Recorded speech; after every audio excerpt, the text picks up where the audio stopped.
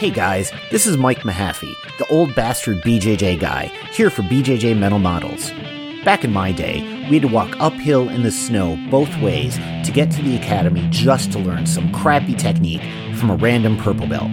You kids have it so easy because now you can just subscribe to BJJ Mental Models Premium and get tons of great audio courses to learn new techniques, enhance your mindset, and entertain yourself.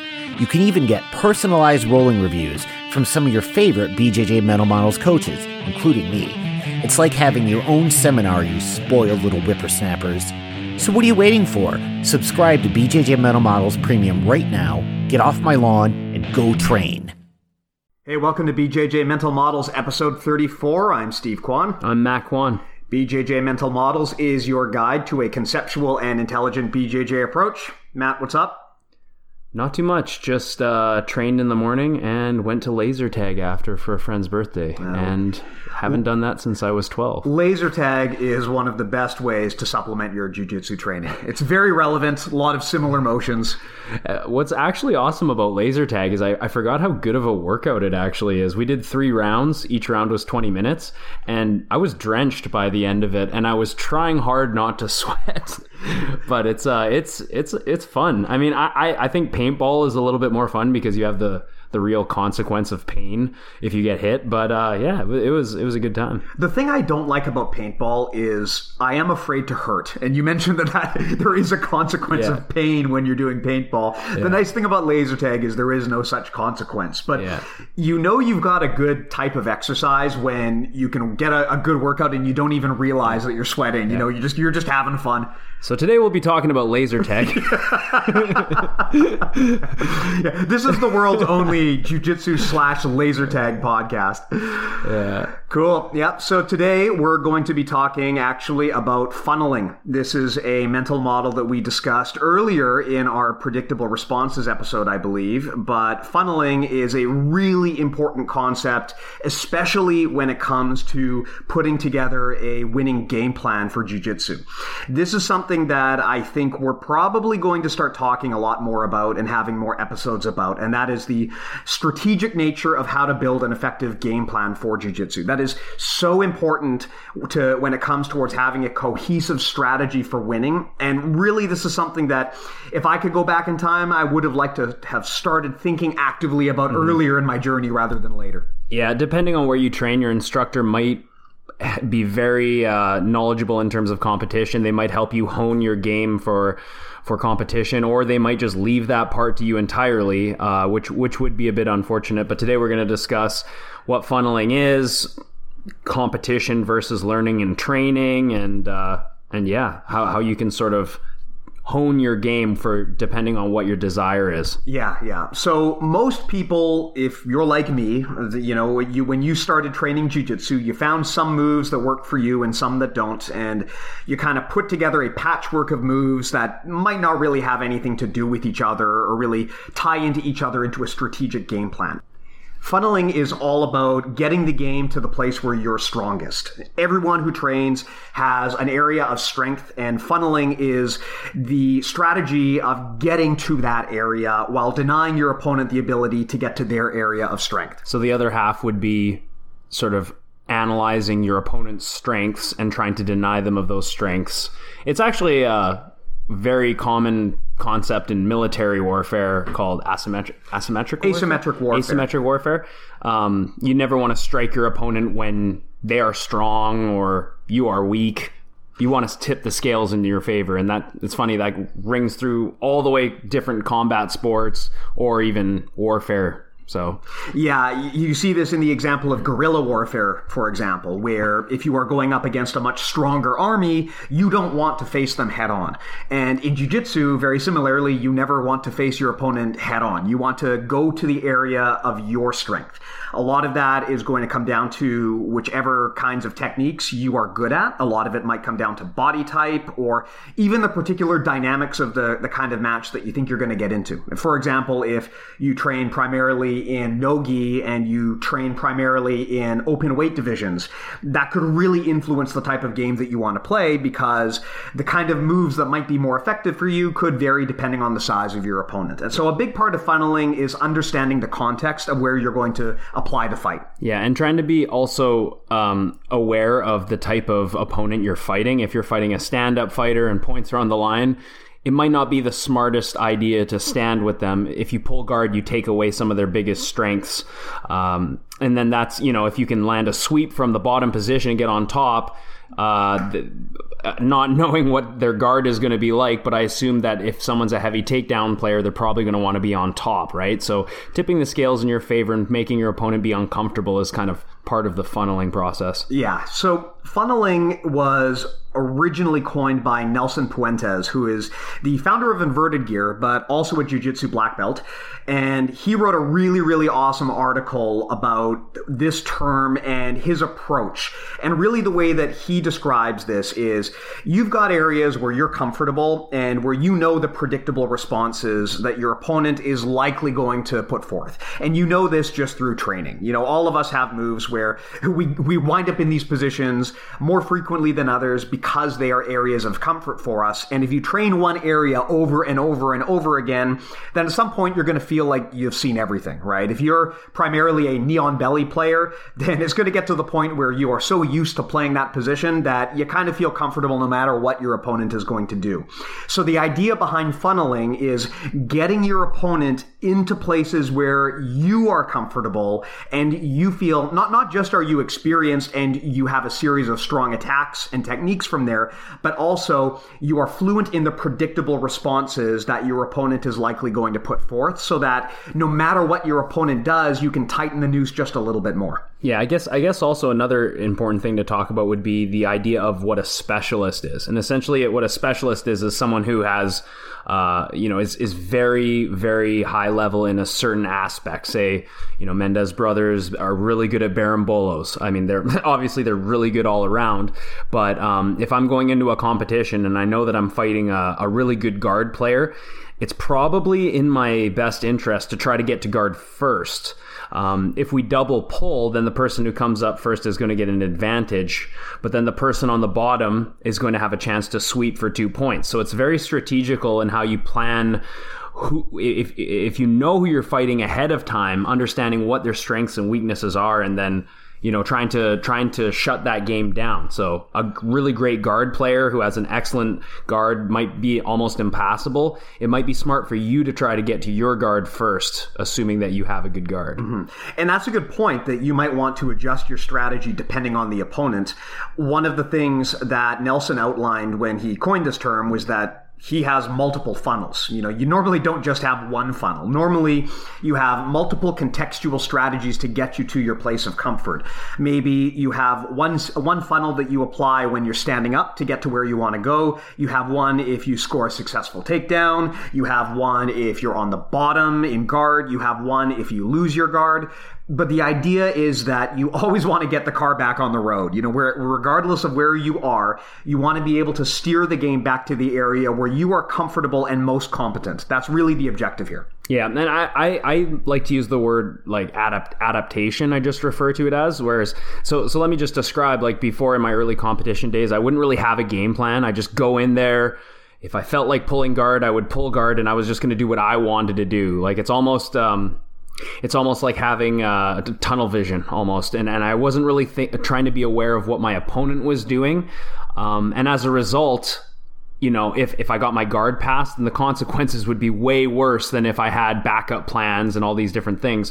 Whereas now when I try to go in a competition, I don't pull guard right away. I try and assess what my opponent's doing, because I've paid for it so many times where I pull guard on someone who's an excellent passer. And then you're like, oh man, maybe I should have cooked you on the feet a little bit before I pull guard. So trying to understand your opponent's body language and sort of assess how they're going to take the fight to you is really important. And it takes mindfulness to be able to do that, to be able to step back and say, okay, this is how this guy's going to play this fight, because every fight's different. You can practice pulling guard and getting into your position every time, but that doesn't mean that that's always going to be the best answer for that opponent, right? Yeah. So being able to adapt in the moment and make tweaks to your game plan and just have, like you said, Steve, multiple funnels to sort of fall back on is a really important piece to competition. Yeah, what you don't want to do is have one strategy and cling to that strategy no matter how much it's not working. Yeah. You shared that post with me from John Danaher about myopia, which I think was a great way to describe this. I've always referred to this as tunnel vision, like you did, or like having blinders on, where you've got one thing in mind and you are stubbornly sticking to that plan even when it's clearly not working. Yeah. I think everyone can relate to this, and probably the most common situation is when you think you see a submission and you're just going for it and you clearly don't have it, but like a monkey with the hand in a cookie jar, you just can't bring yourself to let it go. Yeah. To your point, that does require a degree of mindfulness, because you need to understand at what point clinging on to what's not working is going to eventually wind up hurting you. And that's why you often need to have multiple funnels. You need to have multiple strategies for depending on what kind of energy your opponent is giving to you. Yeah, like that old song, knowing when to hold 'em, when to fold 'em.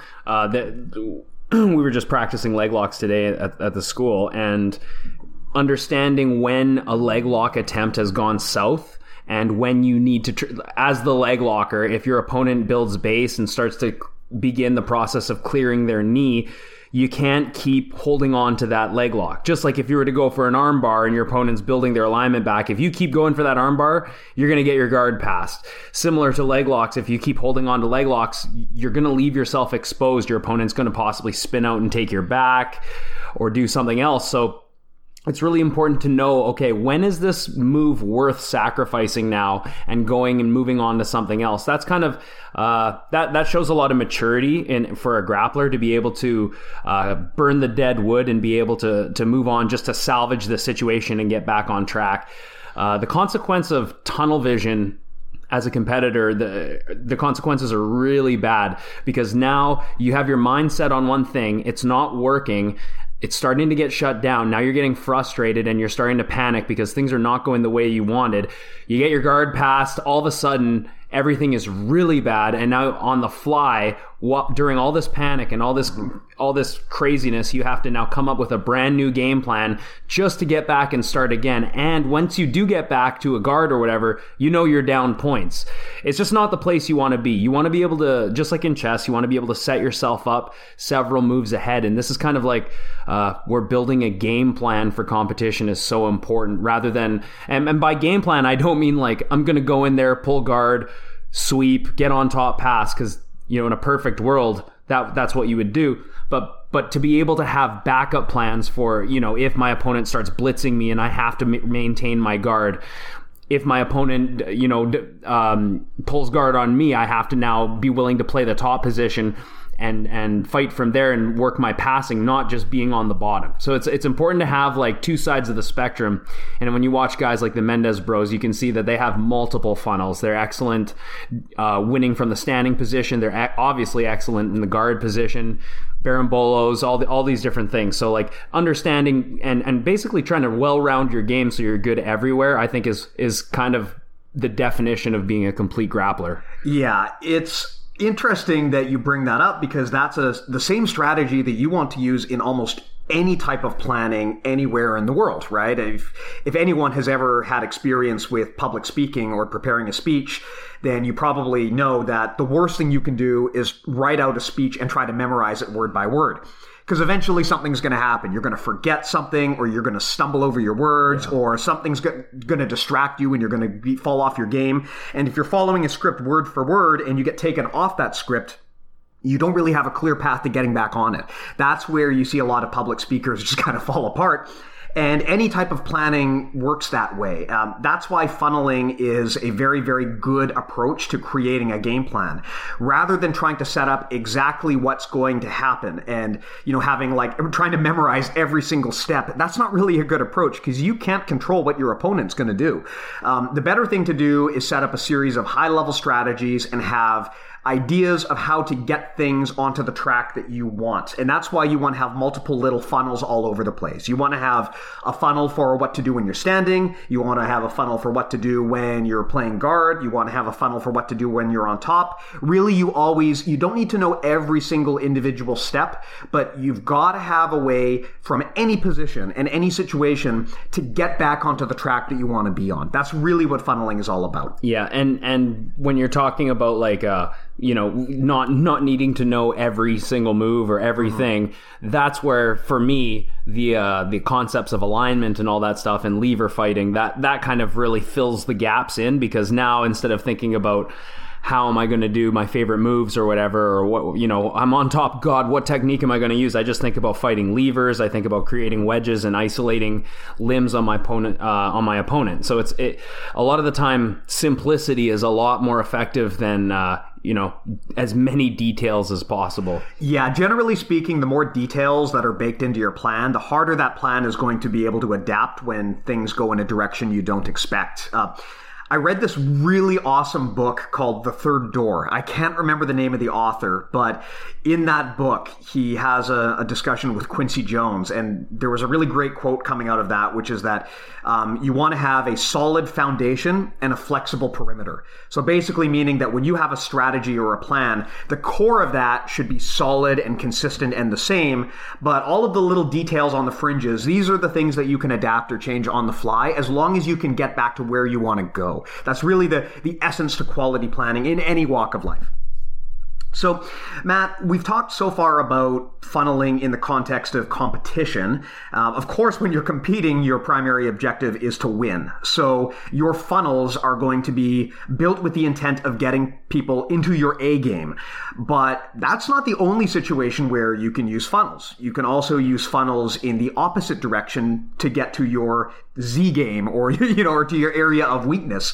And from my perspective, when you're training on the mats, sometimes this is what you want to do. Rather than trying to play your A game against everyone in the gym, you might want to set up scenarios that guide into where you're weak, because that gives you the opportunity to learn and to expand your knowledge. Yeah, it's an interesting thing how in competition we tend to want to shut down our opponent as much as possible and be as effective as possible. And in training, in my opinion, if you train intelligently, you sometimes want to funnel your opponent into your weak spots. So, for instance, getting caught in a leg entanglement so you can work your way out, getting caught in giving up a bad position so you can work your way out, and just training yourself to really strengthen your weaknesses is a really important concept. And, there's always going to be those guys in the gym that don't want to give up any points, or it's ADCC every time you're training with them. But this isn't, in my opinion, the most effective way to learn, okay? And it's important to have different goals. Obviously, in training, if you're,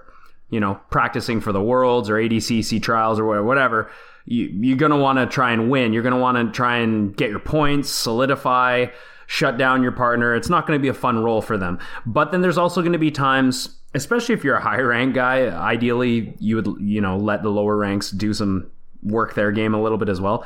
But you most of the time, if learning is your goal, you want to be able to let people move, not necessarily just shut them down and prevent them from doing what they want to do, because you can see a return out of rolling with a lower rank if you do that. Whereas if you roll with a white belt and you literally just smother them for the whole 5-10 minutes, whatever, not only are you not going to get much out of it, they're definitely not going to get much out of it. They're just going to get smashed the whole time. So, so I remember reading that one of the reasons Marcelo is so great, Marcelo Garcia, is because he lets his training partners move, and then he tries to get ahead of the sequence and counter their movements. So he's almost like funneling them into an escape, and then before they can even escape or establish a position, he actually beats them to their counter. And that's kind of, I think, really good jiu-jitsu, to be able to predict and funnel and then cut the person off before they're even able to get their safety zone back. Yeah, and what you're talking about there is very much an example of where he has studied the predictable responses to these moves, so he's able to guide them down his funnel.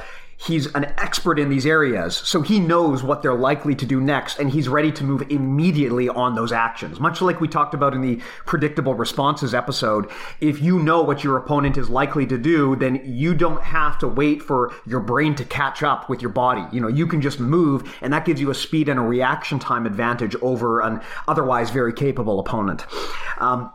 On that topic, though, this ties into something we've brought up earlier, which is that when you're training, sometimes it's good to either intentionally go where you're weak or to remove the techniques from your game that are part of your A game so that you're forced to focus on the things that are not that strong. Funneling is a really good way to do that when your focus is on training and learning. An example I can give is I found at one point that most of the time when I was getting tapped out, it was people grabbing onto my back and getting a rear naked choke. So what I did was I set up a whole bunch of funnels to get to turtle and to get to the position where my opponent could take my back and then work out of that and come up on top. And after a while, it got to the point where I was so comfortable in that position that it became extremely hard for people to actually take my back and choke me from there. And that all came about simply because I intentionally built funnels into that area of the game. So now, granted, this is not a wise thing to do if you're trying to actually win, but when you're on the mats with your training partners and you're trying to learn, this is a really good way to actually expand upon the areas where you might be weakest. Yeah, I actually just last week rolled with Dom Bell, who was up here for a seminar, and I got an invite to a special training session. For those who don't know, Dom Bell is, I believe he's heavyweight, and he's a black belt under Andre Galvao, and I think he won Nogi Worlds as well, and really decorated, fantastic grappler. And like, when I go train with him, do you think I'm going to try and give him my weaknesses? Like, I know that if he gets in a good position, and he was actually really great to roll with, like he wasn't trying to kill me or anything, but I knew that if I give him anything, the consequence of losing a bad position against someone so good, the rest of the round is probably going to be straight misery for me. So I really, tried to give him my A game. I tried to not get my guard passed and I tried to not get swept as long as possible. Right. And depending on what your goals are, depending on who you're rolling with, what rank you're rolling with, if I'm going to visit another school, if I go to the States and I want to train, I'm probably going to try pretty hard. I don't want to make a fool of myself. But if I'm rolling with my white belts or someone who is at a lower level than me, I'm going to give them more to play with. So that it's a learning experience for them, but also I get something out of it too. I get to practice how to escape certain positions. And working your weaknesses, it's like a muscle, right? You have to break it a little bit to grow and put yourself in those uncomfortable positions, and that's kind of what jiu-jitsu is all about, right? Mm-hmm. Yeah, but it's also simultaneously important to also work your A game sometimes too, because like a muscle, it can atrophy if you ignore it. Right? Exactly. Something that I found too is if you spend all of your time just training your weaknesses, then eventually your A game kind of devolves to your B game. So it's something to keep in mind is you've got to make sure that you're simultaneously training your best strategies, but you're also simultaneously shoring up your weaknesses. So there's kind of these two things that you have to juggle at the same time. Mm-hmm. So we've talked about funneling. We've talked about what it is, how it's pertinent to competition, how it's pertinent to training on the mats. I guess the next question is, how do you build your funnel? Like, how do you find out, what your A game is? Or simultaneously, if you have an area of weakness, how do you find out what that is? And how do you then build a funnel around it? So from my perspective, Matt, and you can chime in here if you feel differently, the first thing that you need to do is you need to understand both where your greatest strengths are and where your greatest weaknesses are. We've talked in the past about the Pareto principle, often known as the 80-20 rule. Basically, the idea is that, like, in many, many situations, 80% of the results come from 20% of the effort. You see this a lot in economics, for example, or in wealth distribution. But it also tends to apply when people are analyzing their own games. For most of the people out there who are listening to this, I am going to guess that if you actually took out a pen and paper and tallied up every single time you got a submission on the mats, for example, you would probably find that there's a pretty tight distribution there where most of your successes are coming from the same moves. Like, I'm going to guess for most of you, if you were to write down the last 10 submissions you had, they probably weren't 10 different moves. It was probably like you got the same thing like somewhere between 5 to 8 times, and then there was a bunch of other stuff that you got one-offs here and there. And for most of us, that's going to be the case. We all have things that we're good at or that we specialize in. And the first thing that you need to do when it comes to building up your game plan is understanding, where are my fundamental strengths? What are the things that I truly understand? So once you know that, then you need to work backwards from there. And to be clear, this doesn't necessarily mean just a submission. Like, ultimately, yes, a submission is an end goal, but this could also mean, what kind of like control positions am I really good at? What kind of guards am I really good at? And you want to have multiple funnels to get to each of these. Yeah. So for myself, for example, one of the areas where I'm most comfortable is single leg X guard and sweeps into leg drags. So I have a lot of entries into that. I used to kind of play my guard based on really whatever I felt at the time made the most sense, or whatever moves I felt I was kind of okay at. But I've really focused and narrowed in recently on single leg X guard and trying to get into that position. So once I've established that that's where I want my funnel to go, I then look at my game and try and figure out, okay, what sweeps and entries do I know that will get me into single leg X guard, and I focus on training those. Similarly, if I'm getting into situations where I want to go to single leg X guard, but I can't, I then ask around and see if I can find a way to do it. You know, a problem that I was having a lot is if there was distance between me and my opponent, and I was kneeling down and my opponent was standing, I had a really hard time closing that distance and getting into single leg X guard. So engagement phase. Exactly. So basically from the engagement phase, I was having trouble getting in that close. So I specifically asked people who trained this position a lot, and I was able to shore that up over time. But the idea is, from almost everywhere, I have a way to get into single leg X. If I'm standing, I know how to get there. If I'm playing guard, I know how to get there. I really feel comfortable that I can get there from almost anywhere, and then from there, I have a series of moves that will get me. Most of the time, I use that as a sweeping position. So that's kind of like a funnel that I've built for myself. And most of the time, like probably 90% of the time, if I'm going to wind up on top position, it's because I did a single leg X guard sweep. So that's an example for me personally of like using the 80-20 rule to figure out where I'm strong, and then going backwards from there to figure out different techniques to get into that area of strength. Well, we all know you didn't get there from a takedown. That is true.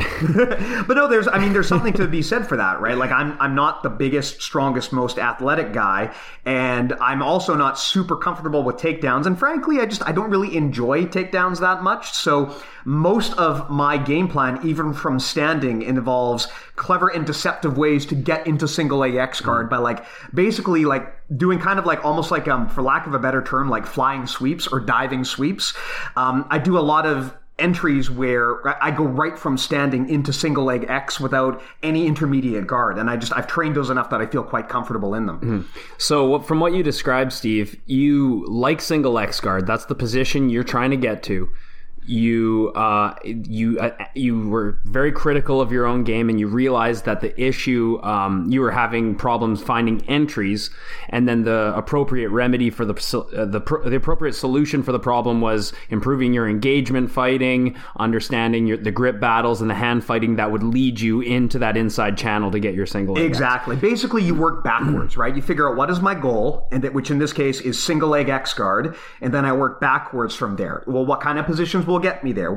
How do I get from almost anywhere on the bottom or from standing into that position? Yeah. And it's also important when you choose the end point of your funnel. A lot of the time, it's not just about what move you're good at, but it's about what move is strategically and philosophically sound for you. So in the case of me, I don't compete.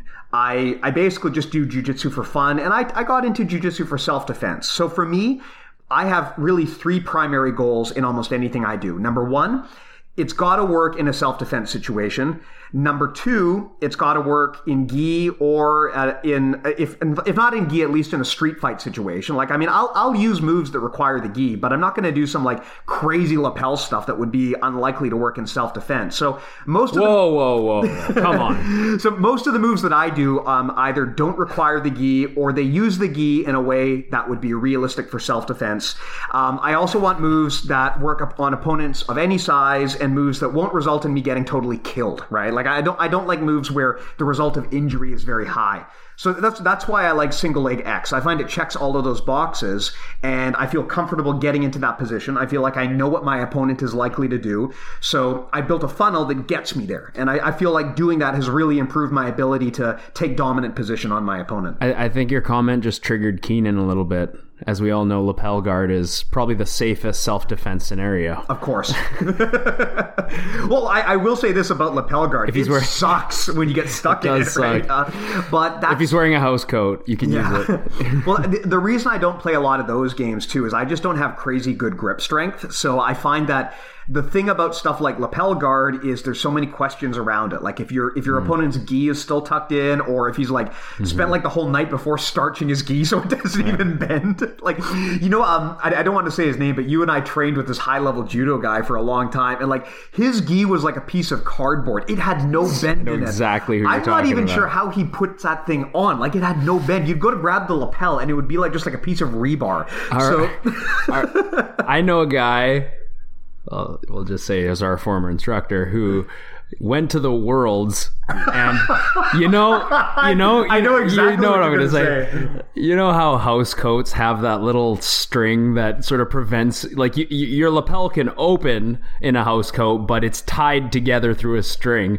Well, this gentleman who will remain unnamed put a little string into his gi so that if his lapel opens, it's going to be hard for his opponent to play a worm guard, which is hilarious. The funniest thing, too, is he didn't do this on the down low. He was so proud of this. Like, he was running around the gym talking about how like it was the greatest thing ever. Yeah, and pass through gi check. Yeah. Pretty hilarious. I gotta say, that's a funny strategy. And also, you know, when you're figuring out your funnels, so a few things that might influence how you develop your funnels is, you know, body type, of course. Even just watching your favorite fighters, you're gonna mimic the techniques of the people that you enjoy watching. You know, it depends who you follow online and what competitors you like, what techniques interest you. Another big thing is if you have injuries, like you talk, Steve, you use single leg X because you find it's pretty safe on your legs or whatever. But that won't be the case for everyone. Some people go to single leg X and they like it triggers their knees here. But for me, I feel super safe there. I'm one of them. Like I do like single leg X. Ever since I got my knee fixed, I play it a lot more. But before it was not a good position for me to go there with my knees, and I would always have to have. If I get there, I would use it as a transitionary piece, and I needed to find ways to stay safe. This is another reason why injuries can actually be a good thing, because they can open up other avenues for you to go to. Knowing that you have to favor certain parts of your body, you can really diversify your game. And I've gone through my fair share of injuries, and this has been the case pretty much every time. I think we've talked in the past about how injuries aren't necessarily a negative thing. Sometimes they can be a blessing in disguise, even though they are pretty depressing. And also another thing that can help you shape your game, of course, is your instructor's style of jiu-jitsu, and also their teaching style. For example, I now like to put strings on all my gis so that no one can play worm guard on me. And you also like to boot your opponent in the dick and use that as a sweep. Yeah, for those who don't know, Rob Bernacki has his Nogi De La Hiva formula. He's got the taint sweep and all. Basically, and it's actually nothing new. Like I think the Kuru guard involves stomping the penis pretty ruthlessly. And it's honestly just like a leg elevation, but the fact that you like specifically call it like a taint sweep is going to give it a little bit more color. Yeah, the taint sweep. A taint being that moment between the testicles and the butthole. That's like the Rob Bernacki experience. You know, you first start watching this guy's stuff and training with him, and for the first week you're like, this is a really interesting way of thinking about this stuff. And then after the first month, you're thinking, oh, I'm doing all of these barimbolos and I'm doing all of these leg locks and this is awesome. And then after like day 100, you're like, okay, how can I kick the guy in the dick? How do I get this? Like, that's your funnel. Your funnel is like the guy's taint. That's where it all ends. It's actually such an effective way to sweep the guy because there's no way he can resist a swift foot in the taint, especially if you have both levers. It's like, it's basically a guaranteed sweep, and there's nothing in the rules against it. So I think we've talked about this too. It's like, it reminds me of pro wrestling, where it's like, it's illegal to strike your opponent in the groin, but there's nothing saying you cannot lift your opponent up and drop them groin first onto your knee. So there are like pro wrestling moves where guys will do that, and it's like, oh, this is legal because I didn't kick him in the groin. His groin fell on me, and that's basically what all of these moves are. Like, you're not kicking your opponent in the balls. You are maneuvering your foot in such a way that your opponent must either sit balls first on your foot or fall over. Yeah. Always target the genitals if you can, you know. You're basically like a gas pedal right to the junk. I've basically forgotten at this point what this episode was about. I think we were talking about balls. Yeah, I think this was the balls episode. And actually, oh yeah, funneling. Back on track now. So anyway, Matt, what were we talking about? How did we get to this? Where we were talking about? I mean, hey, we're talking about what influences your funnels. That's right. Yeah, and what your instructor does will influence. Yeah. Probably in most cases, it will greatly influence where your game goes. Although I found personally, once I got closer to black belt, I started looking elsewhere and thinking more critically about what worked for me, and kind of moving away from the stuff that my instructor did and really carving out a niche of my own. And that's an important thing to understand too. Important. Yeah, the thing is, when you create these funnels, they're going to change over time. I've been training over a decade now, and sorry to cut you off. My game has never stayed the same. Yeah. Ever. So, like, it changes all the time. Yeah, so I don't think it's a good thing if you've been using the same funnels from white belt all the way up until, you hit like, a much, much higher level. I think that funneling is something that you should be reapproaching and reassessing constantly. I used to, for example, do a lot of tripod sweeps. And the reason why is because I would play a lot of De La Riva guard. And the reason why is because my instructor trains under De La Riva. But at some point I kind of realized, I really suck at this De La Riva guard, and I don't like being there. Yeah. And so I moved away from that whole funnel, and that's when I moved more towards single leg X. Now you go for the inside channel. Exactly, which is a whole other thing to talk about.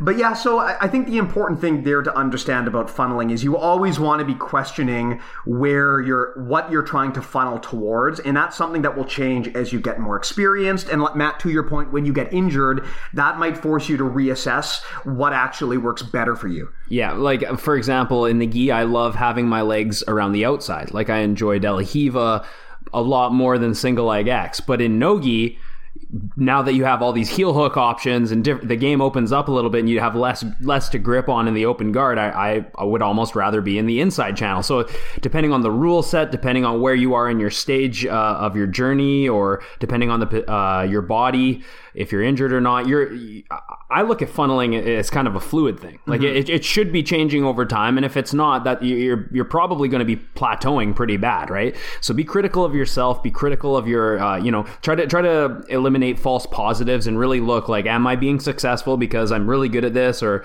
do other people just suck at this? And also be really critical about your instructor. Have an open dialogue with them and be honest with them that maybe you want to diversify your game and get their opinions on that, because if your instructor is very if they're very one-sided, and for instance, I know a guy who doesn't even do takedowns.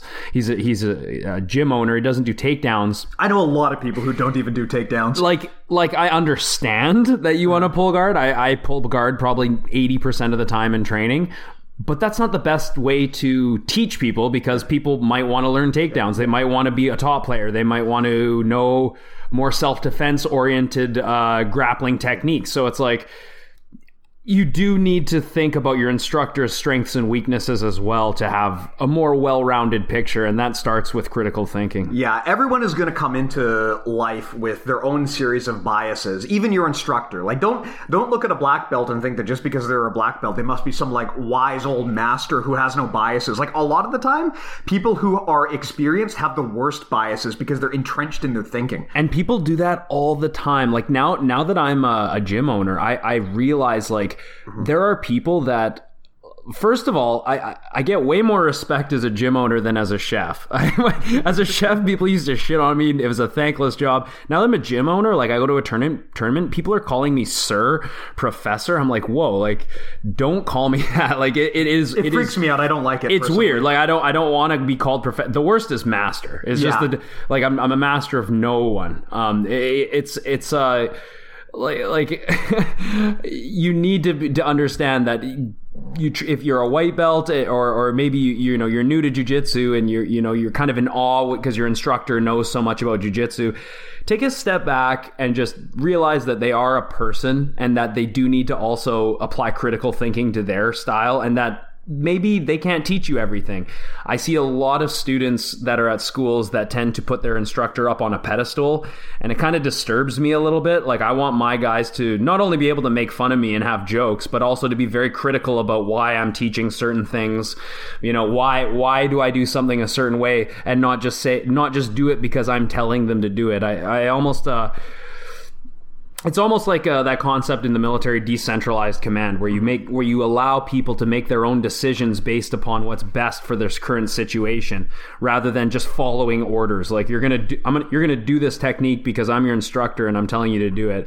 It's not the best way to absorb information. That's not the best way to build your funnels. Yeah. The thing is, ultimately, at the end of the day, your instructor is a different person than you, and that you might love your instructor, you might have a great relationship with them, but ultimately you're not the same person. You might not have the same body type, the same physical attributes, the same goals, the same age, the same strategies. So just because you like your instructor doesn't mean you have to do things exactly the same way as they do. And I think a common mistake that people make is, like you said, Matt, they feel like they have to do things because their instructor does them, and they put the black belt on the pedestal and they just kind of follow blindly. But the funnels that you build do not have to map one-to-one to whatever your instructor is doing. You ultimately want to do things because they make sense for your game and your goals and your body type and your attributes, not because they are the things that your instructor is most comfortable in. Now, maybe you'll get lucky and your strengths will be exactly the same as your instructor's, but honestly,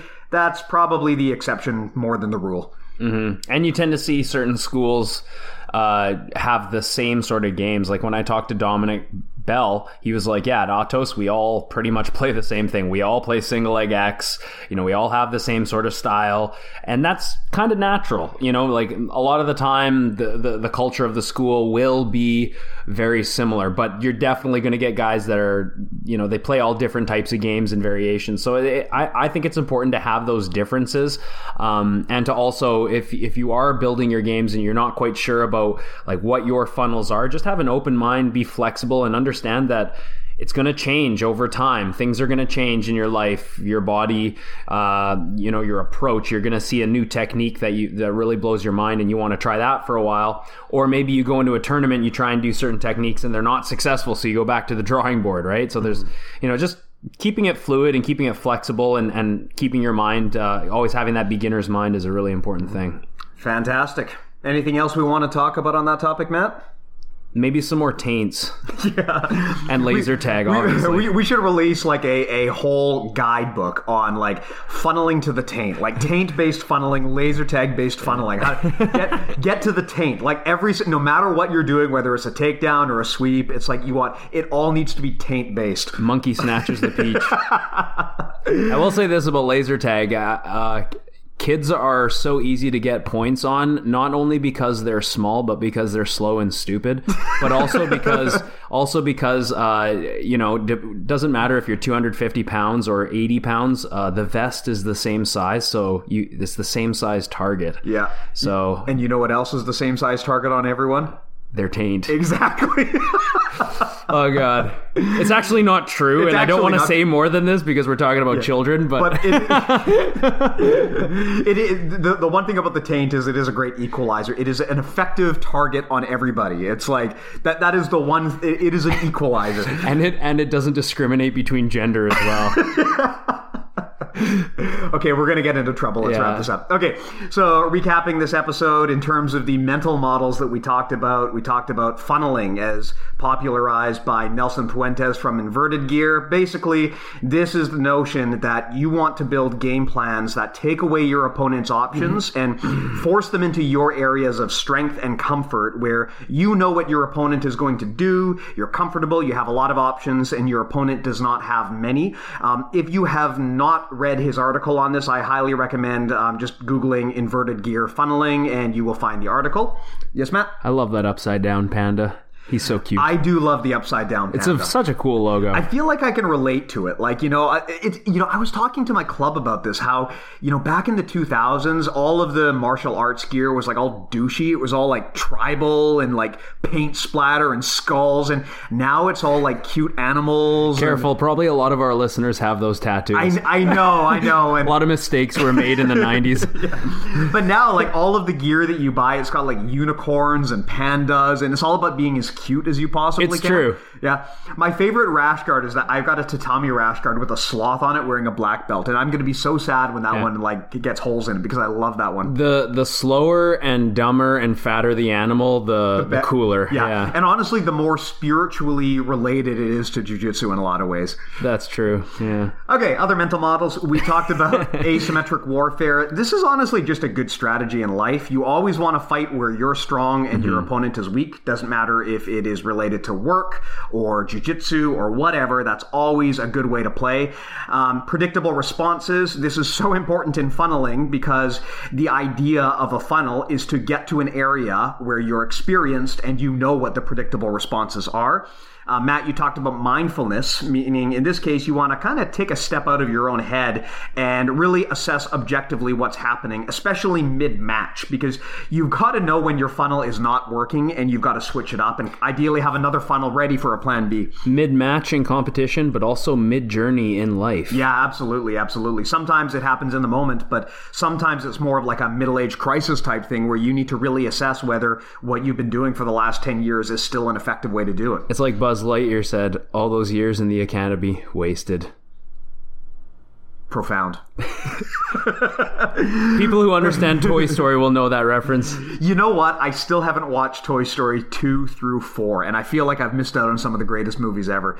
I don't miss so much. It's for kids. We talked about myopia, also known as like tunnel vision or having blinders on, basically where you get so focused on what you're doing, like usually in the case of I want to get the submission, that you're not really opening up your mind to analyzing other options. Usually this means you're going to lose whatever you had. You've got to be able to understand when what you're doing isn't working and you need to bail out and move on to something else. That is so important to being successful in jiu-jitsu. Know when to fold them. Yep. We talked about the 80-20 rule, meaning knowing where the majority of your successes are coming from. Also knowing where the majority of your failures are coming from. And that's really should be the focus of your funnel. Getting to where you're strong and patching up where you're weak. And Matt, you talked about respecting people and not positions. Meaning don't assume that just because your instructor does something that's what you should build your funnel around. You should be building things that are in line with your strengths and in line with your strategies. That should be the focus of your funnel. You don't want to build a funnel based around what your instructor is strong in. Really, your game plan is something that is unique to you, and you shouldn't do something just because professor tells you that that's what you should do.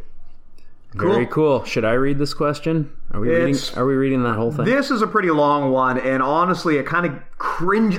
Okay, so when we received this message, honestly, it kind of made me cringe because I could almost feel the pain through the words. That's sad. Basically, we got a message saying, I've been training jiu-jitsu for about 8 years, had a lot of injuries, but I had a pretty bad one last week.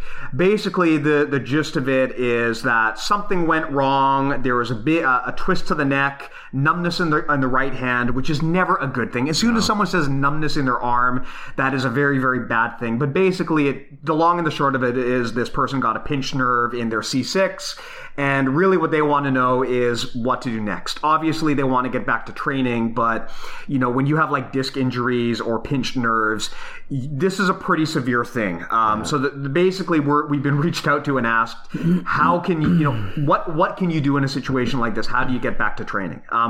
My general advice is there are some injuries you just do not want to train through. One of them is neck injuries. If you have a disc injury or if you have a pinched nerve, that's one of those injuries where you just don't want to train through it. No. There are also different types of back or knee injuries where I feel if you try to train through them, not only are you going to make it worse for your training, but you're going to make it worse for the rest of your life. Like you're going to, if you get, for example, an elbow injury or possibly a wrist injury or an ankle injury, these are things where if you are strategic and you trust your training partner and you take it light, you can maybe adapt your game plan and come up with some things that you can do to keep on the mats. I wouldn't necessarily recommend full sparring, but even without full sparring, maybe you can do some movement drills. Yeah. That said, if you have a pinched nerve or a disc injury, don't play that game. Like, you need to make sure that you're working with professionals to rehab, and if it's going to take time, you need to let it take time. These are not the types of injuries that you want to try to power through because the risk is too great. You could wind up not just shortening your jiu-jitsu career, but you could wind up shortening your life or dramatically reducing your future success if you try to power through a vertebrae injury. So my suggestion is, this is not something I feel particularly qualified to give good advice on, except for go see a specialist and make sure that you do what they tell you. Don't try to be a hero in this case. Take the time to heal properly. Yeah, this is actually a letter from a woman. Her name is... No, don't read the name. I don't know if we have consent to read the name. It's a first name. I still wouldn't do it. Okay. Well, anyways, so she said, of course, what Steve said, she got this pain in her neck, and that in the day she would just take ibuprofen. First of all, I really try to avoid taking ibuprofen. The only time I take ibuprofen usually is if I have pain that is preventing me from getting out of bed. For instance, after I got my knee fixed, I took ibuprofen for one day. I don't like taking ibuprofen. I think it's bad for your digestive system, and it also just trying to numb the pains of training. Regular training is not a good habit to get into. Obviously, like a neck injury that's preventing you from doing things in life, I would, painkillers are reasonable, but just using that as a band-aid for issues just in general, I'm very much against. Another thing that this letter says is how her remedy is basically going to a chiropractor, and I'm not sold on chiropractors. I know that I know several people who tell me that seeing a chiropractor has changed their life and allowed them to do things like walk properly and things like that.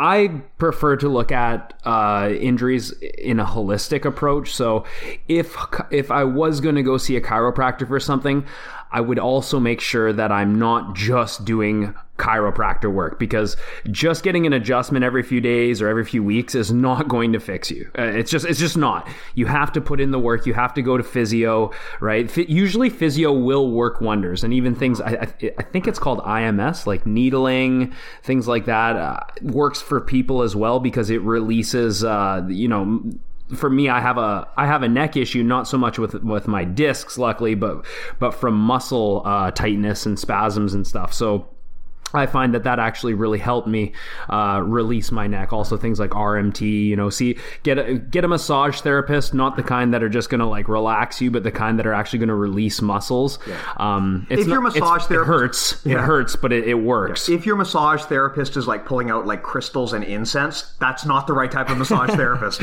Yeah, and like I said, physio, proper stretching, like Steve said, seeing a specialist is really important. Now also, if you have a disc issue in your neck, you got to be real careful. Like we were talking about like Steve mentioned, if it's an elbow injury, it's probably not a big deal, but like necks, backs, knees, and shoulders are really things you need to protect in jiu-jitsu. Now that I'm a professional gym owner, I look at doing physio and strength training and stretching as an investment. It's like I'm putting money away for later on in life, right? And it truly is, because you want to get as much out of your body while it's still young. So in terms of longevity, just put that as your goal. Longevity, you're not going to get that from just getting adjustments from your chiropractor. You've got to look in the full swing of things, and you got to strengthen the area. Okay, I would highly recommend against surgery if possible, but with the proper rest and care, you should be able to return.